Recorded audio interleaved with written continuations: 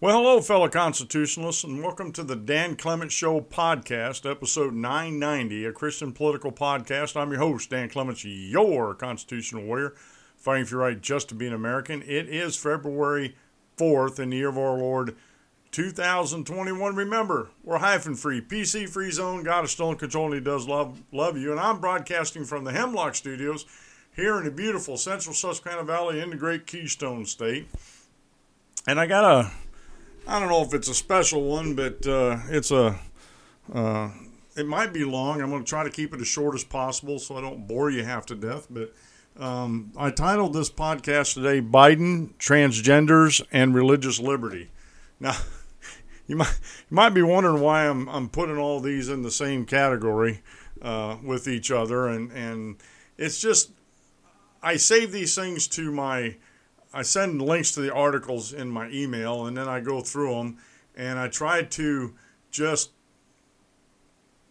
look at them and see what I can put together as a podcast show. And normally I'd only do one article at a time, but I'm way behind on my podcast. I'm trying to do more podcasts per week, and I'm failing miserably. Hopefully this makes up for a little bit. I got 3 articles that we're going to talk about today. One's a article by Dan Greenfield out of Front Page Magazine called Unite and Heal with Show Trials and Fascist Purges. And he's talking about, obviously, President Biden. The next one is an article by Joy Pullman, and it's entitled 10 Steps for Resisting Joe Biden's Order to Transgender Public Schools. And that one's pretty much self-explanatory. And then finally, a gentleman I've talked about years ago, Ryan T. Anderson, he's got an opinion piece in the Wall Street Journal called Religious Liberty Isn't Enough. And we'll get into that. I'll leave that title all by itself there, but we'll get into that a little bit more. If you know anything about Ryan T. Anderson, I'll give it away just a little bit. He talks a lot about abortion. So without further ado, we're going to get into the program. Now, this article here from Front Page Magazine, I'm not going to read the whole thing. I'm going to have, in the show notes page here on the podcast, I will have all the links to all these articles so you can go and enjoy reading them for yourselves. And if you're anything like me, if I read things for myself, I tend to remember them longer. So, this first one by Dan Greenfield was posted on January 29th of this year, and it's entitled Unite and Heal with Show Trials and Fascist Purges. He starts off the article with Enjoy Unity at Gunpoint in the Bidenist Banana Republic. Now, Daniel Greenfield is a Shillman journalism fellow at the Freedom Center, is an investigative journalist and writer focusing on the radical left and Islamic terrorism. And I'm just going to go over a few things here at the beginning and then leave the rest to you and make some comments on it. Joe Biden has called for unity and healing, and nobody knows as much about healing as Joe, whose wife has a doctorate in education from the university that hosts his Biden Institute and the Beau Biden Foundation, which was charging $3,000 for lessons on preventing online child sex grooming, even as Hunter's laptop with the foundation sticker allegedly showed him doing. Y'all remember the Hunter Biden laptop that's mysteriously is supposed to be still in FBI hands and are supposed to be investigating that, but we haven't heard hide nor hair of that laptop for a long, long time. So it makes me wonder about what's going on with that. And like I said, they're pretty mum about what's going on with that. Except maybe Joe's brother, who took out $650,000 in personal loans from a company that bankrupted local hospitals while trading on his brother's name and connection to his campaign. I think this has to happen, Biden said, mandating the show impeachment trial of his predecessor. And I just uploaded a video today talking a little bit about that, about the impeachment. Although I was in another video, I was talking about another video I did about if the government, if the Constitution doesn't say it, the government can't do it. And that riled some feathers on that actual video there, as far as when I was sharing it to YouTube or Facebook and some of my other social media accounts. But Biden is behind the impeachment. He's not behind it. He is putting the presidency behind the show trial impeachment of President Trump. There's a lot of things that are moving parts that are going on right now with that. And they want, the House impeachment managers want President Trump to testify at the trial, which would be highly unusual, to say the least. The way they presented their impeachment, articles of impeachment, and I'll try to do a show on this hopefully later this week. I know today's Thursday, but hopefully tomorrow I might get a show done real quick on this one, or at least a podcast about how they presented it and what the Trump lawyers are actually saying. And there's still a lot of people who are talking about the unconstitutionality of it, even though there's elitist professors who are supposedly constitutional scholars that say, well, absolutely we can do this. And the problem is the Constitution is very clear on the language that you cannot do this once the president or any official actually leaves office. Now, if they actually committed a crime, something like a felony or something, then there is an argument for going after them criminally.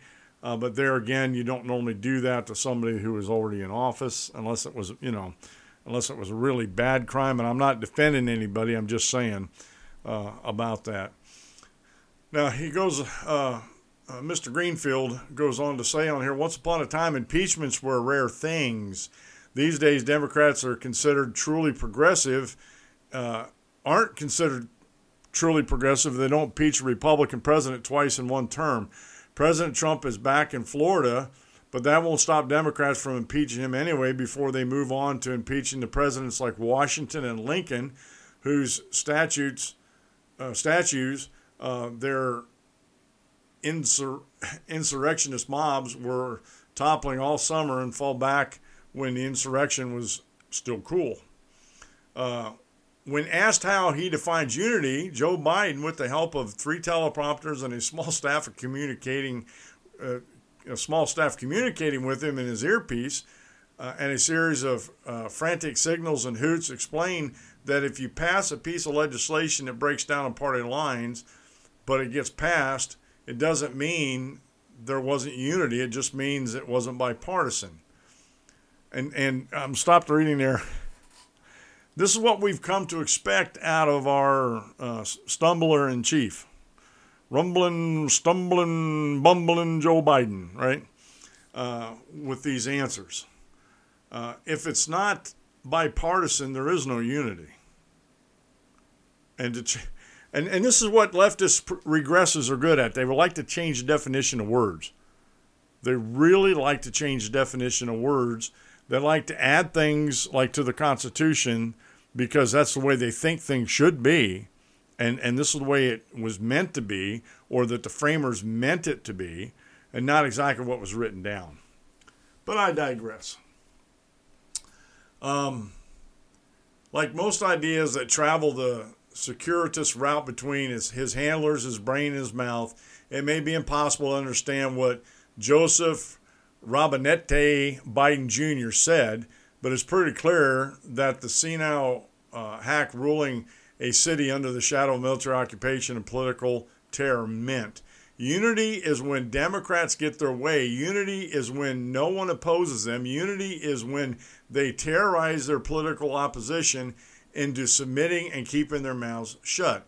Or as Speaker Pelosi put it, I don't think it's very unifying to say, oh, let's just forget it and move on. That's not how you unify. How do you unify? The same way very great democratic people's regime did from France to Russia to China to San Francisco, with show trials and purges of the enemies of the people. Nothing says unity like a city full of barbed wire and soldiers, not to mention a one-party system that is obsessed with criminalizing its political opposition using a fake state of emergency. Now, I'm going to stop the reading there and just sort of concentrate on everything, the last few points that were made here in the article here. Unity for the Democrats is that they get their way. Unity for the Democrats is when no one opposes them.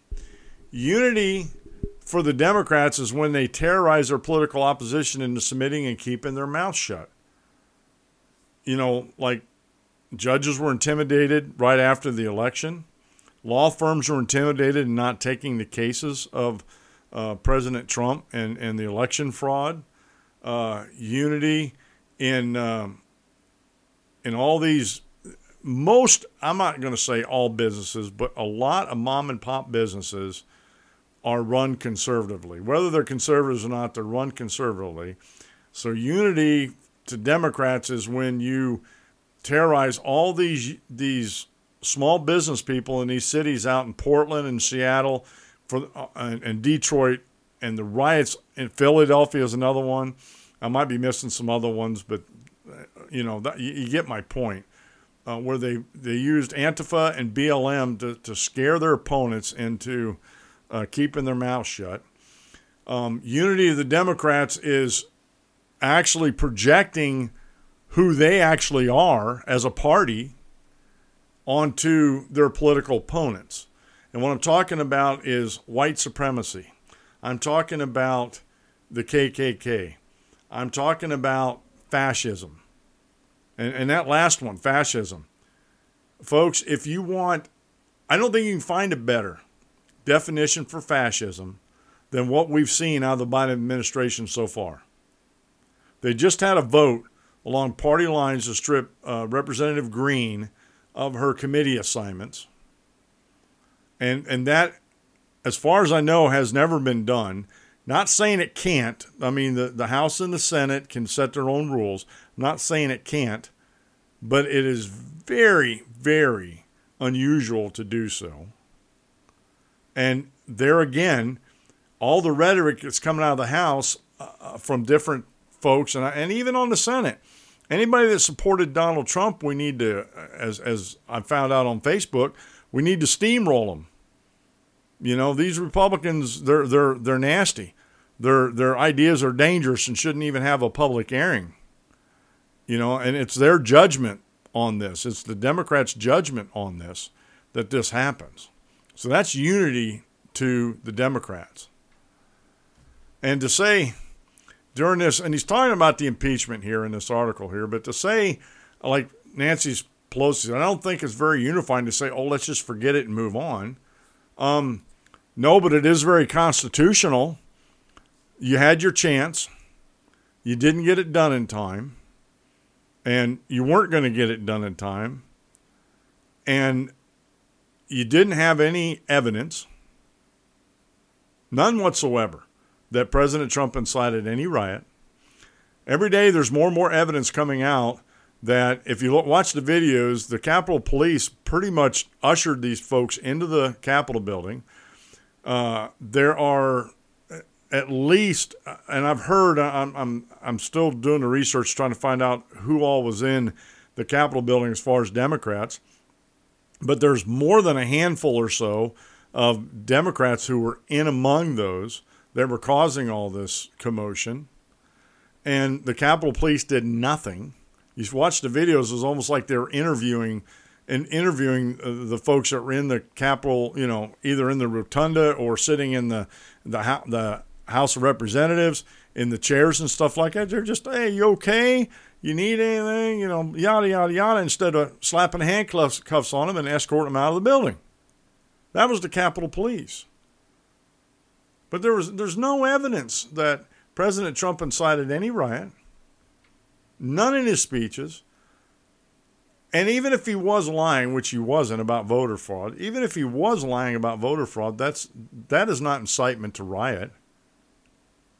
You know, people can find these lies out pretty quick, and trust me, I tell you, I'm doing a podcast. It's not going to be this week; it's going to be next week. So I'm still reading all the articles about the voter fraud that actually did take place and that actually did overturn the results of the election.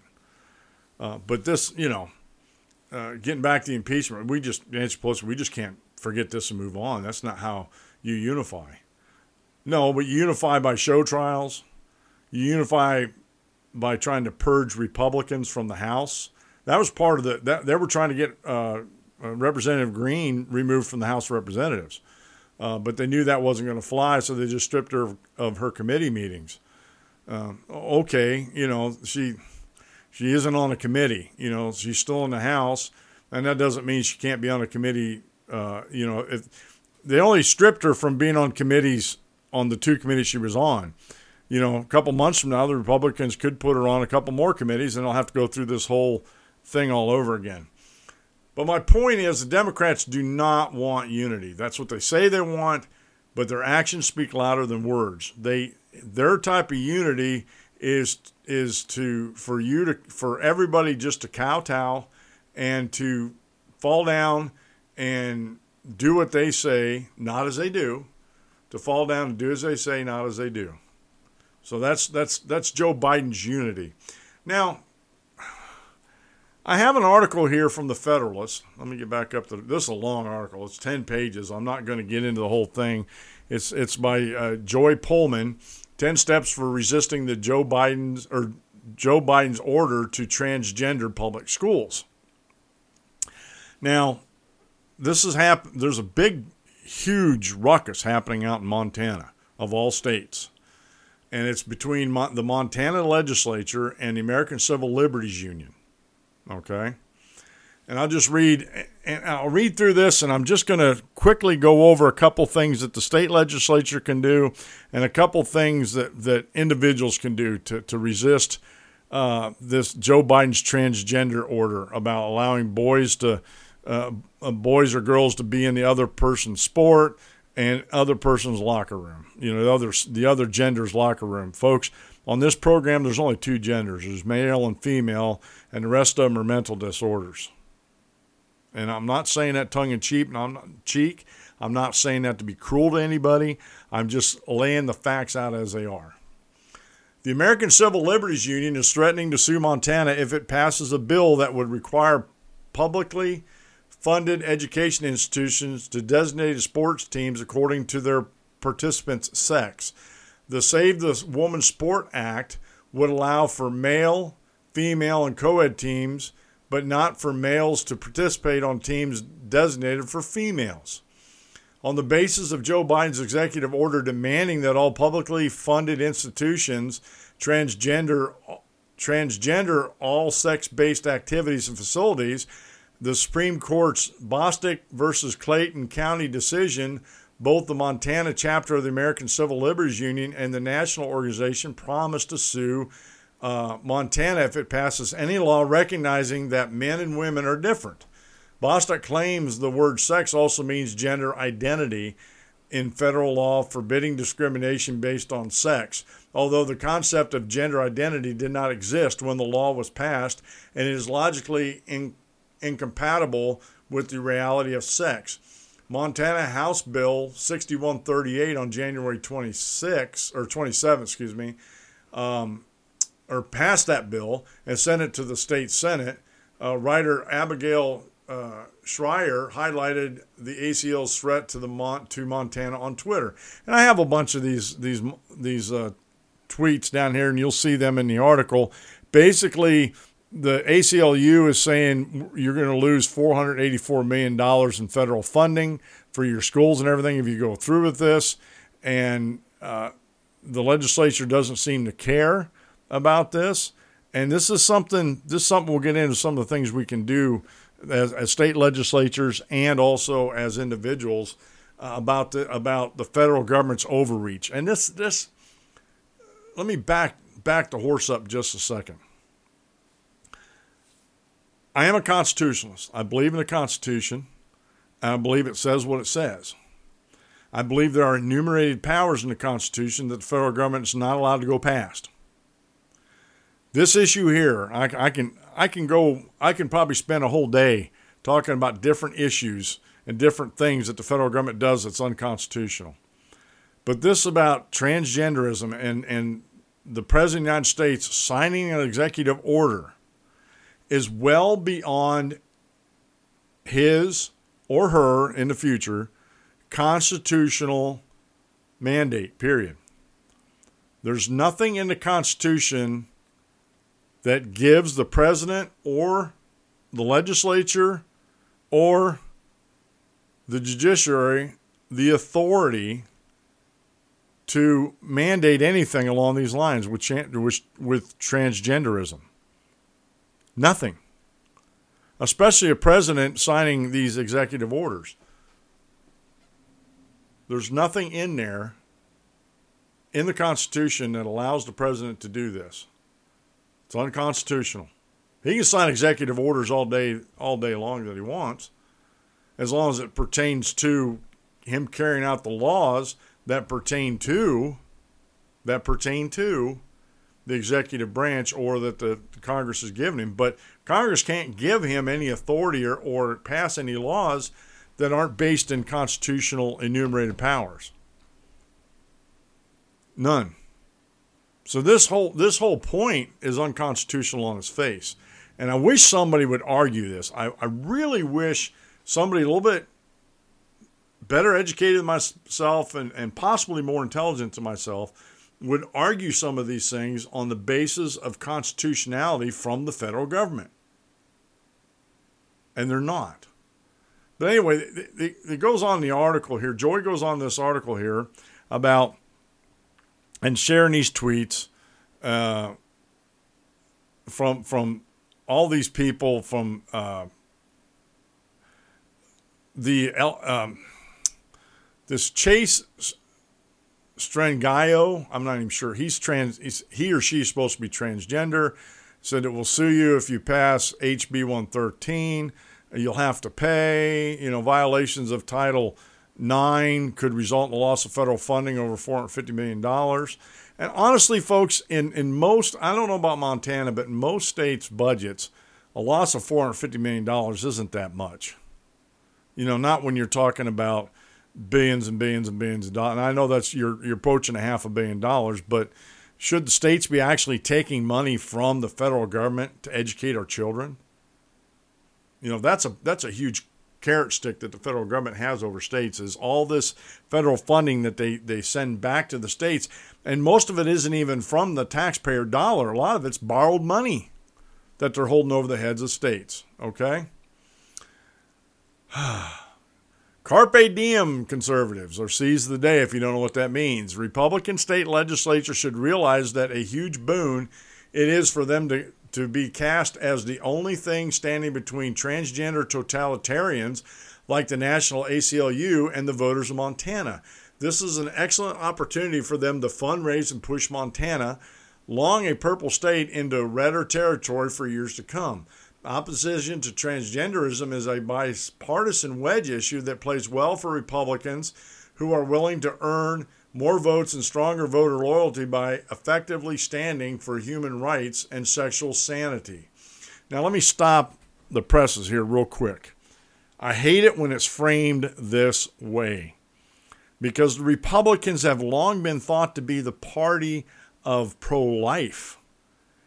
And at least twice in recent memory, the Republicans have had the House, the Senate, and the White House under their control and did nothing to end the horrible situation of abortion, the national sin of abortion. So for these to be used as wedge issues, because that's exactly what the Republicans were doing with abortion. It was a wedge issue so they could get votes.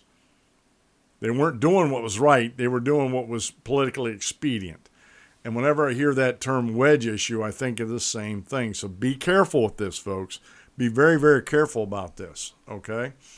In Montana, the majority of even Democrat voters don't buy the ridiculous idea that men and women are fair sports competitors or that a man can turn into a woman.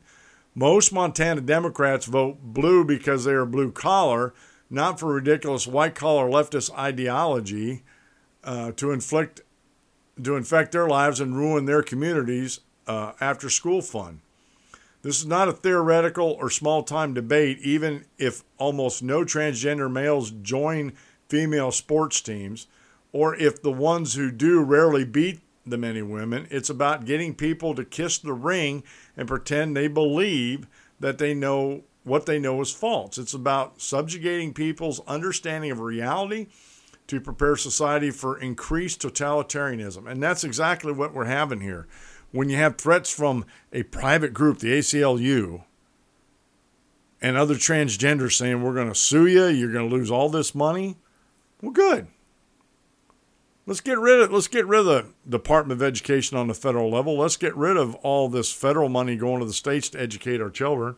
We can do it better, and we can do it cheaply if we get them out of public schools. And you know what?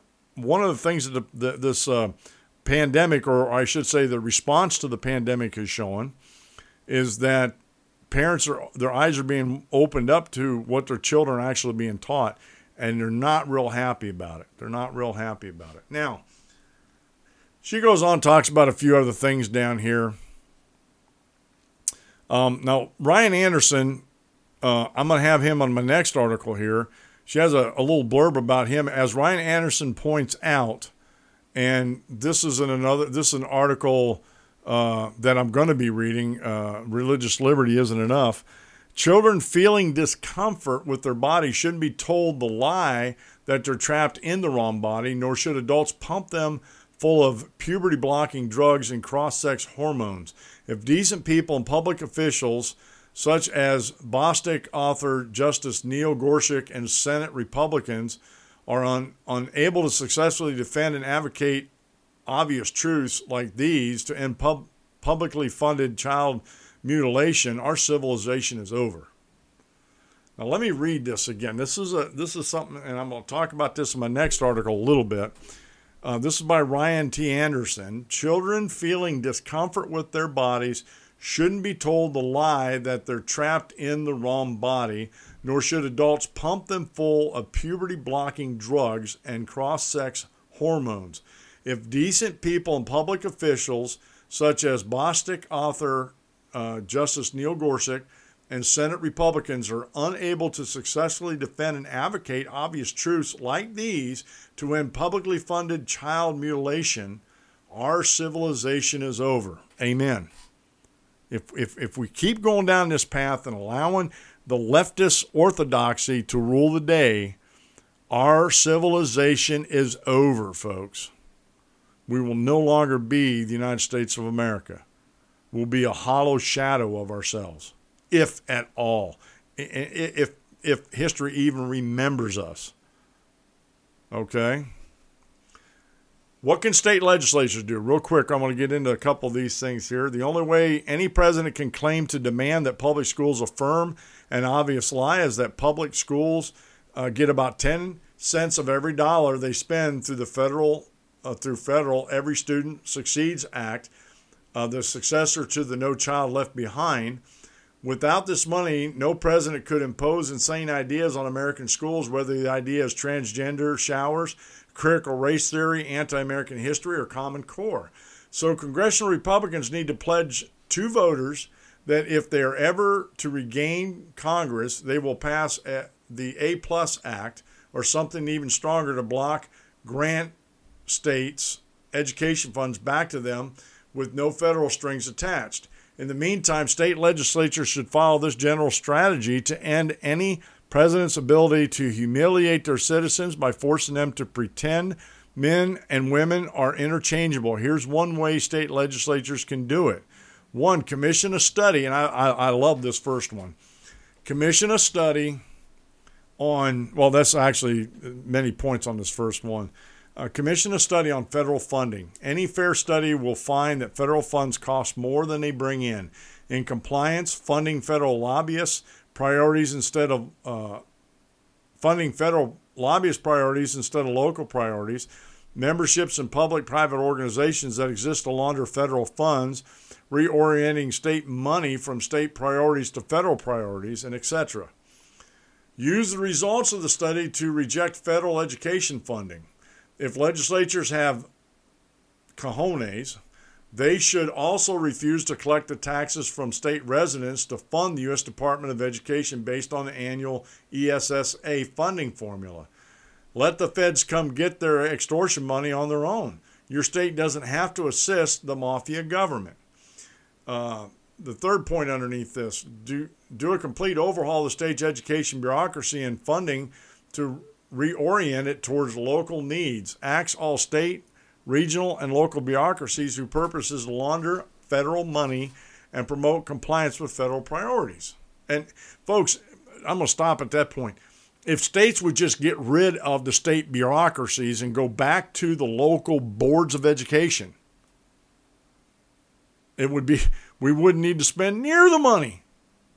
Governor Wolf in Pennsylvania is talking about increasing taxes, the personal income tax, on a certain group of people earning over a certain amount of money to spend it on education. He's not spending it on education. It's going to go to prop up the bureaucracies that have crept up from the federal to the state to regional. Instead of, honestly, folks, go back to the boards of education. Get rid of the state bureaucracies and all this stuff. I mean, it just, all it does is it's self-feeding. It just keeps going and going and going. And investigate the needs of poor and special needs children, whether they are being met with the state funds allocated to them. If you find they are not, as a result, sponsor and pass education savings accounts for these children. Expand these accounts to all children in the state on the grounds that no public school should be allowed to hold children hostage to ideology their parents don't want. And Joy goes on down through there and talks more about it. What can individuals and their friends should do? Well, here's a game plan to help motivate your state legislature, local school board, state school board, local athletic organizations, and others to stand up for reality, truth, women, girls, boys, and men. Montana should not be the only state legislature passing this kind of law. They all should. Every single school district and college should be pressured not to allow rapey situations like boys co-sleeping with girls I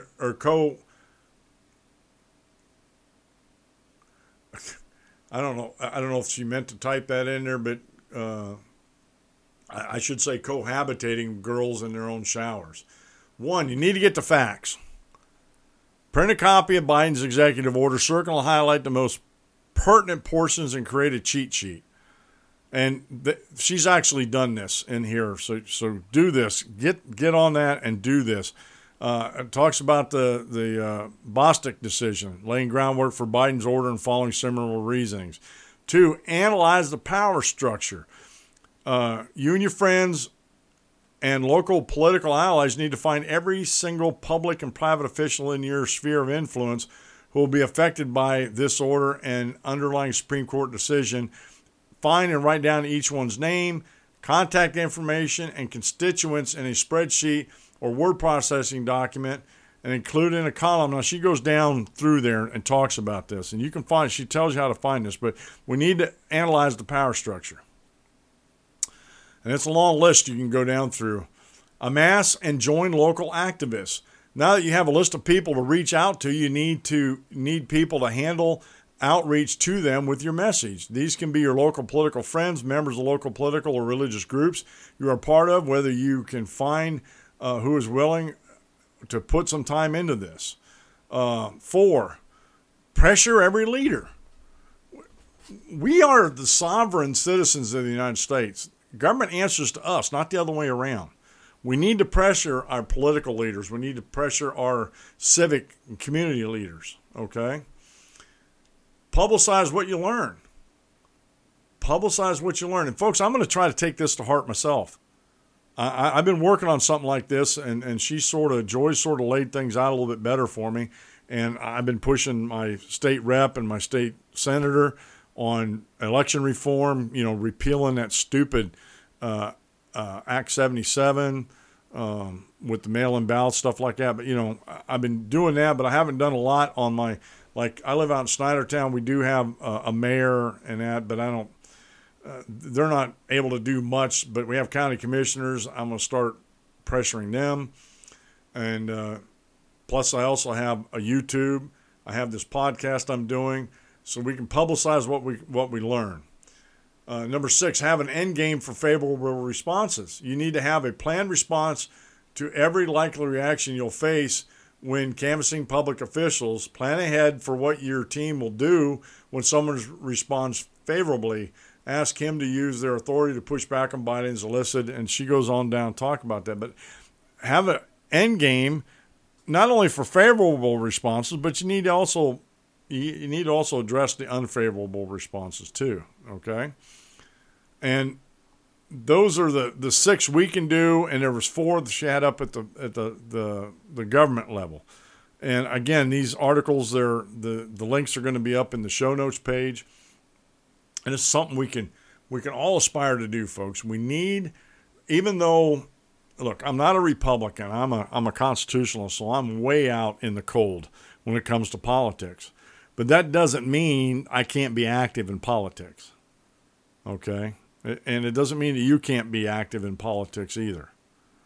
And it takes more than just me. It takes more than just you. It takes a group of us that are like-minded individuals to push back against this horrible leftist orthodoxy that's being forced on us. I mean, literally being forced on us. And it just makes me mad to no end. The ends that the leftist regressive Democrats are willing to go to push this agenda. And folks, the end game of this agenda is to destroy the United States of America, period. There's no other reason for doing this. For transgenderism, there's no medical reason to be pushing that. Matter of fact, it is considered to be a mental health issue. It's considered to be a mental health issue.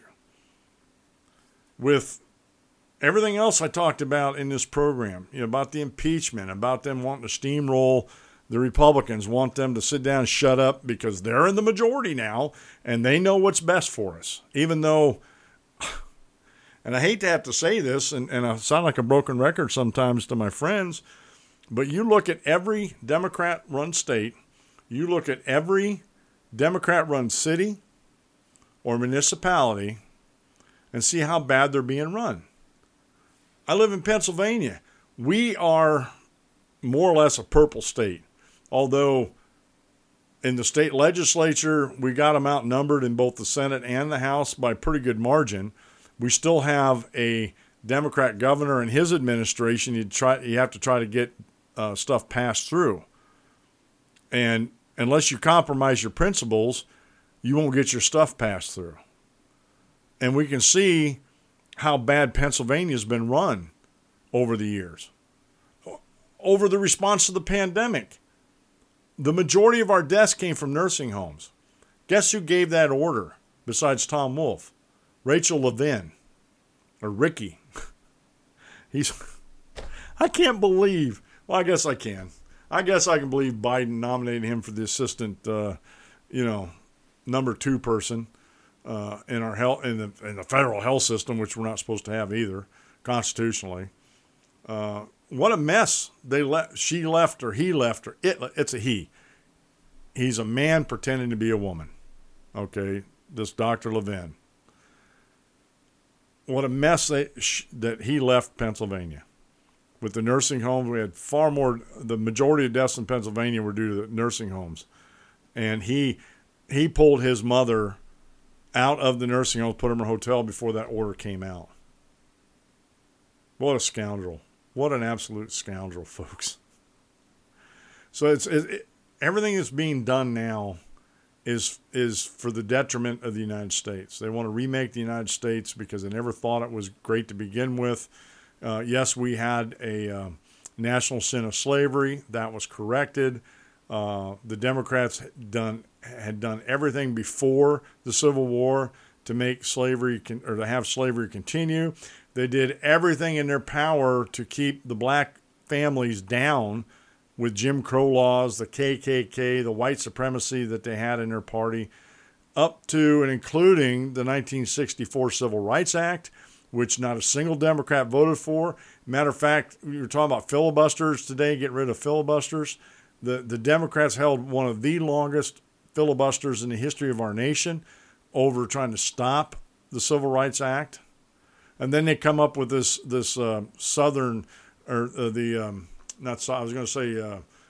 big switch. I was going to say Southern strategy, but that was a different thing. The big switch. The Republicans and the Democrats switched parties for some reason. No, they didn't. That was another lie the Democrat parties tried to tell everybody, and there are a lot of people who believe that today. There's a lot of things Democrats say that just aren't so. They just aren't so. All right, last article, real quick. It's an opinion piece by Ryan T. Anderson. He penned this on January 31st. Religious liberty isn't enough. And I'll read a little bit of it, and you should get the gist of it. President Biden's pledge to heal and unify seems to mean giving the far left everything it demands in the culture wars. Conservatives, therefore, must resist. Yet in doing so, we must avoid the trap of framing every debate as if it was about religious liberty. Religious liberty is important, but it's only part of the story. As the Biden administration advances a divisive and extreme social agenda, our response can't simply be a polite request to be left alone. We need to oppose the left's agenda on the merits. It's the principled thing to do, and it will be good politics given where the American people actually are on the issues. Take Mr. Biden's decision to overturn Mexico City policy and call for the repeal of the Hyde Amendment. Those policies long prevented taxpayers from funding and thus being complicit in elective abortions, overseas and at home. But protecting pro-life people's rights to dissent isn't the most important reason to oppose abortion funding. The complicity matters because killing unborn babies is profoundly unjust. Conservatives' refusal to fund abortions communicates that message, which is why the left has turned against popular consensus to oppose the Hyde Amendment, including Mr. Biden, who caved to pressure after supporting Hyde for 40 years. Or consider Mr. Biden's approach to gender ideology. Transgender equality is the civil rights issue of our time. There's no room for compromise when it comes to the basic human rights. This is what Biden said. By his own admission, he's not looking for common ground. He reflected in his day one executive order directing that all citizens, including children, be recognized by their declared gender in federal law. Conservatives have no choice but to push back. And here, too, the terrain is to defend is not simply primarily about religious liberty or religion at all. Children feeling discomfort with their body shouldn't be told the lie that they're trapped in the wrong body, nor should adults pump them full of puberty-blocking drugs and cross-sex hormones. Doing so is unethical medicine, a violation of the bodily integrity of children, whether or not those kids or their parents or doctors are religious. Likewise, for preserving female athletics, secular and religious high school girls are equally interested in the fair competition that is undermined when boys who identify as girls compete against girls. And it isn't only church-going girls who prefer not to share showers and locker rooms with boys. The main reason for separation is not religious qualms, but biology. The left would love to frame these issues as if they pitted reason and science against superstition. But on all of these issues, social conservatives are on the side of the biological facts. And let me stop there just for a second. Religion is not superstition. I know he's not saying that. He's framing it as the Democrats would actually frame this argument. But on all these issues, social conservatives are on the side of the biological facts. The Democrat Party and the left are the science deniers. To be sure, Christians believe the historic religious teachings on these issues are anything but superstitious. The scientific point of view confirms the biblical teaching that humans are created male and female. It requires no faith to know that a boy who identifies as a girl isn't one and shouldn't be allowed in private female spaces. Likewise, although Christians believe all people are made in God's image, it requires no faith to see that an unborn child is a child. Even atheists post ultrasound images of their kids. When they shoot off pink confetti at a gender reveal, they reveal that they know biological sex isn't assigned at birth. It's time to make the left follow the science. Conservatives shouldn't frame these as sectarian religious issues, litigating them purely in terms of religious liberty. Even when it makes sense to argue these issues as a matter of religious liberty, conservatives shouldn't pretend to be agnostic about the truth of our perspective. We'll have the best shot at winning fights over abortion restrictions or child sex change procedures when conservatives are willing to assert that their beliefs are true, not merely protected in law. Lawyers will have to make specifically legal arguments rooted in the First Amendment, the Religious Freedom Restoration Act, and the Separation of Powers, or the Administrative Procedure Act, none of which turn on the truth of the belief-seeking protection, but the rest of us need to speak like lawyers. If we fail to fight back in the court of public opinion against a claim that our beliefs are bigoted, we will ultimately lose even in courts of law where the soundness of our beliefs is supposedly irrelevant. If basic truths of human nature are redefined as religious bigotry, they will be exorcised from society in court and out. The reality is that there is a culture war in the U.S. and conservatives aren't the aggressors. While the moniker culture warrior seems to be applied only to those on the right, we aren't the ones who imposed abortion on demand up to and even during birth, forced Catholic nuns to pay for abortion offense, redefined marriage, harassed evangelical bakers, or declared it unlawful discrimination to refuse to put a confused child on puberty-blocking drugs. These salvos came from the left. Conservatives have been playing defense. But a strategy based on a religious liberty won't work in the long run. Americans need to figure out how to coexist peacefully on these issues. But the answer isn't for our side to forfeit the fight about the truth by pleading only to be left alone. Mr. Anderson is president of the Ethics and Public Policy Center, and he's also a very well-educated man. That's my commentary on that. And I did a video about this a while ago. It's on YouTube about have we lost the culture war, and I believe it was by Brad Harrod, and he said about the same thing. You know, we as Christians, we don't always have to argue everything from the standpoint of religion. We don't, and nor should we to a bunch of secular humanists, because they're not going to understand the religious arguments to begin with. I'm not saying they're not valid. I'm just saying they have no clue what they are. And as soon as they hear the word religion, then no matter what else you say to them, just goes in one ear and out the other. Of course, there's a lot of things on these that involve leftist orthodoxy and those that adhere to it that go in one ear and out the other.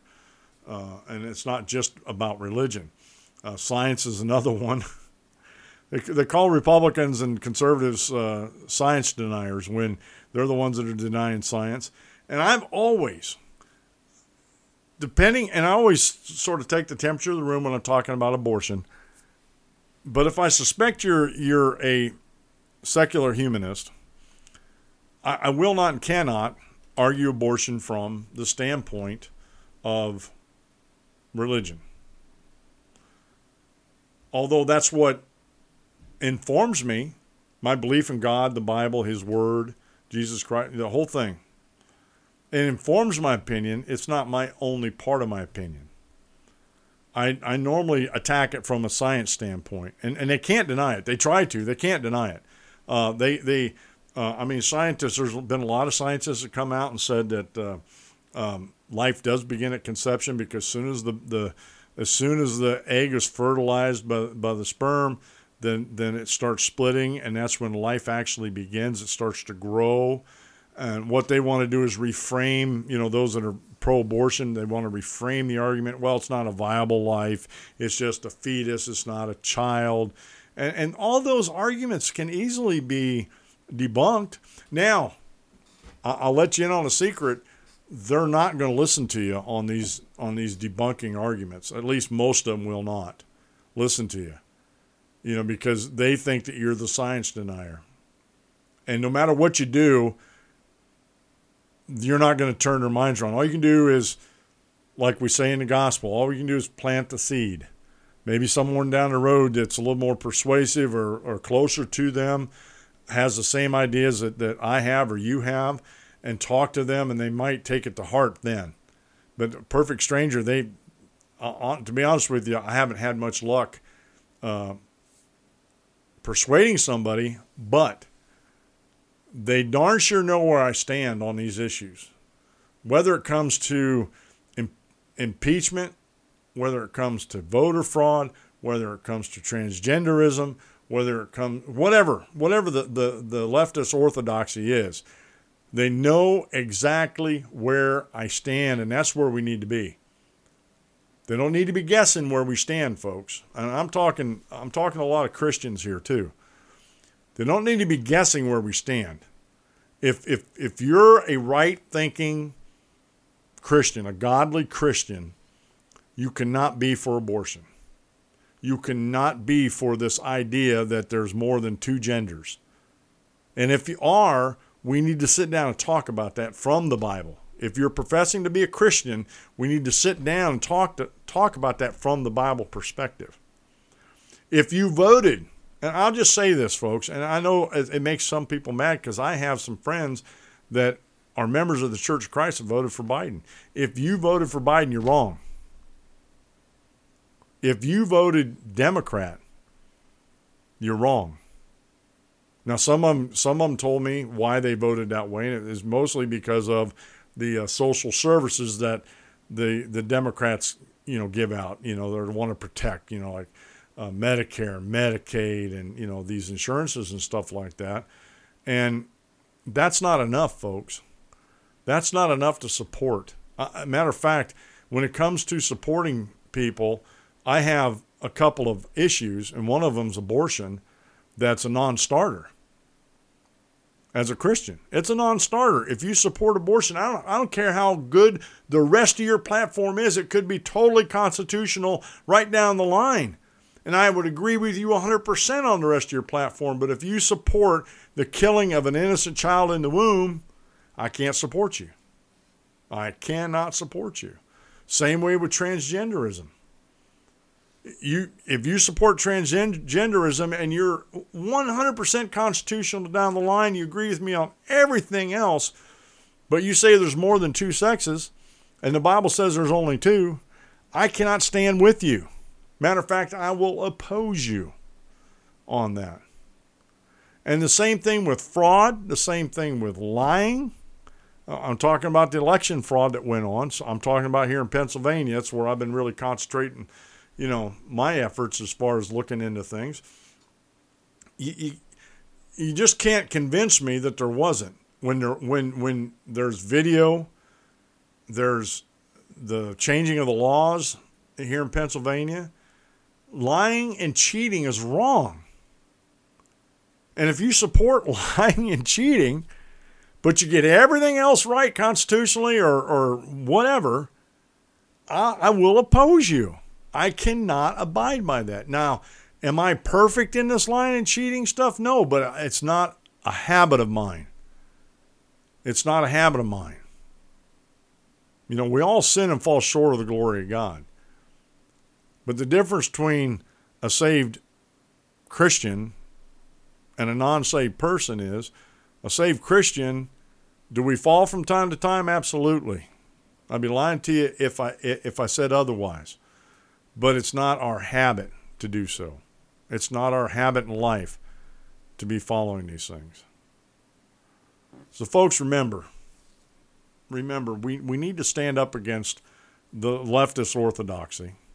We need to do it with love. We need to do it with kindness, but we need to be kind of forceful about it. I won't say even kind of. We need to be forcible about it, folks. We need to let people, when they walk away from us, they need to understand that he doesn't hate me, but I darn sure know where he stands. And let them make the decision whether they're going to keep in contact with you or not. I don't want to drive anybody away, but I don't want anybody walking away under false pretenses of knowing where I stand on issues. And neither should you. You shouldn't do that either. Well, folks, this has been the Dan Clements Show. I'm your host, Dan Clements, your constitutional warrior. I enjoyed doing this podcast with you. Remember, this is episode 990. I'm getting closer. 10 more, and I'll be at my 1,000 over my short career. Remember, folks, just if you don't remember anything in your life, if you aim at nothing, you'll hit it every time, folks. I pray that you live right, do right, think right, and also speak right. We'll see you on the next podcast, folks.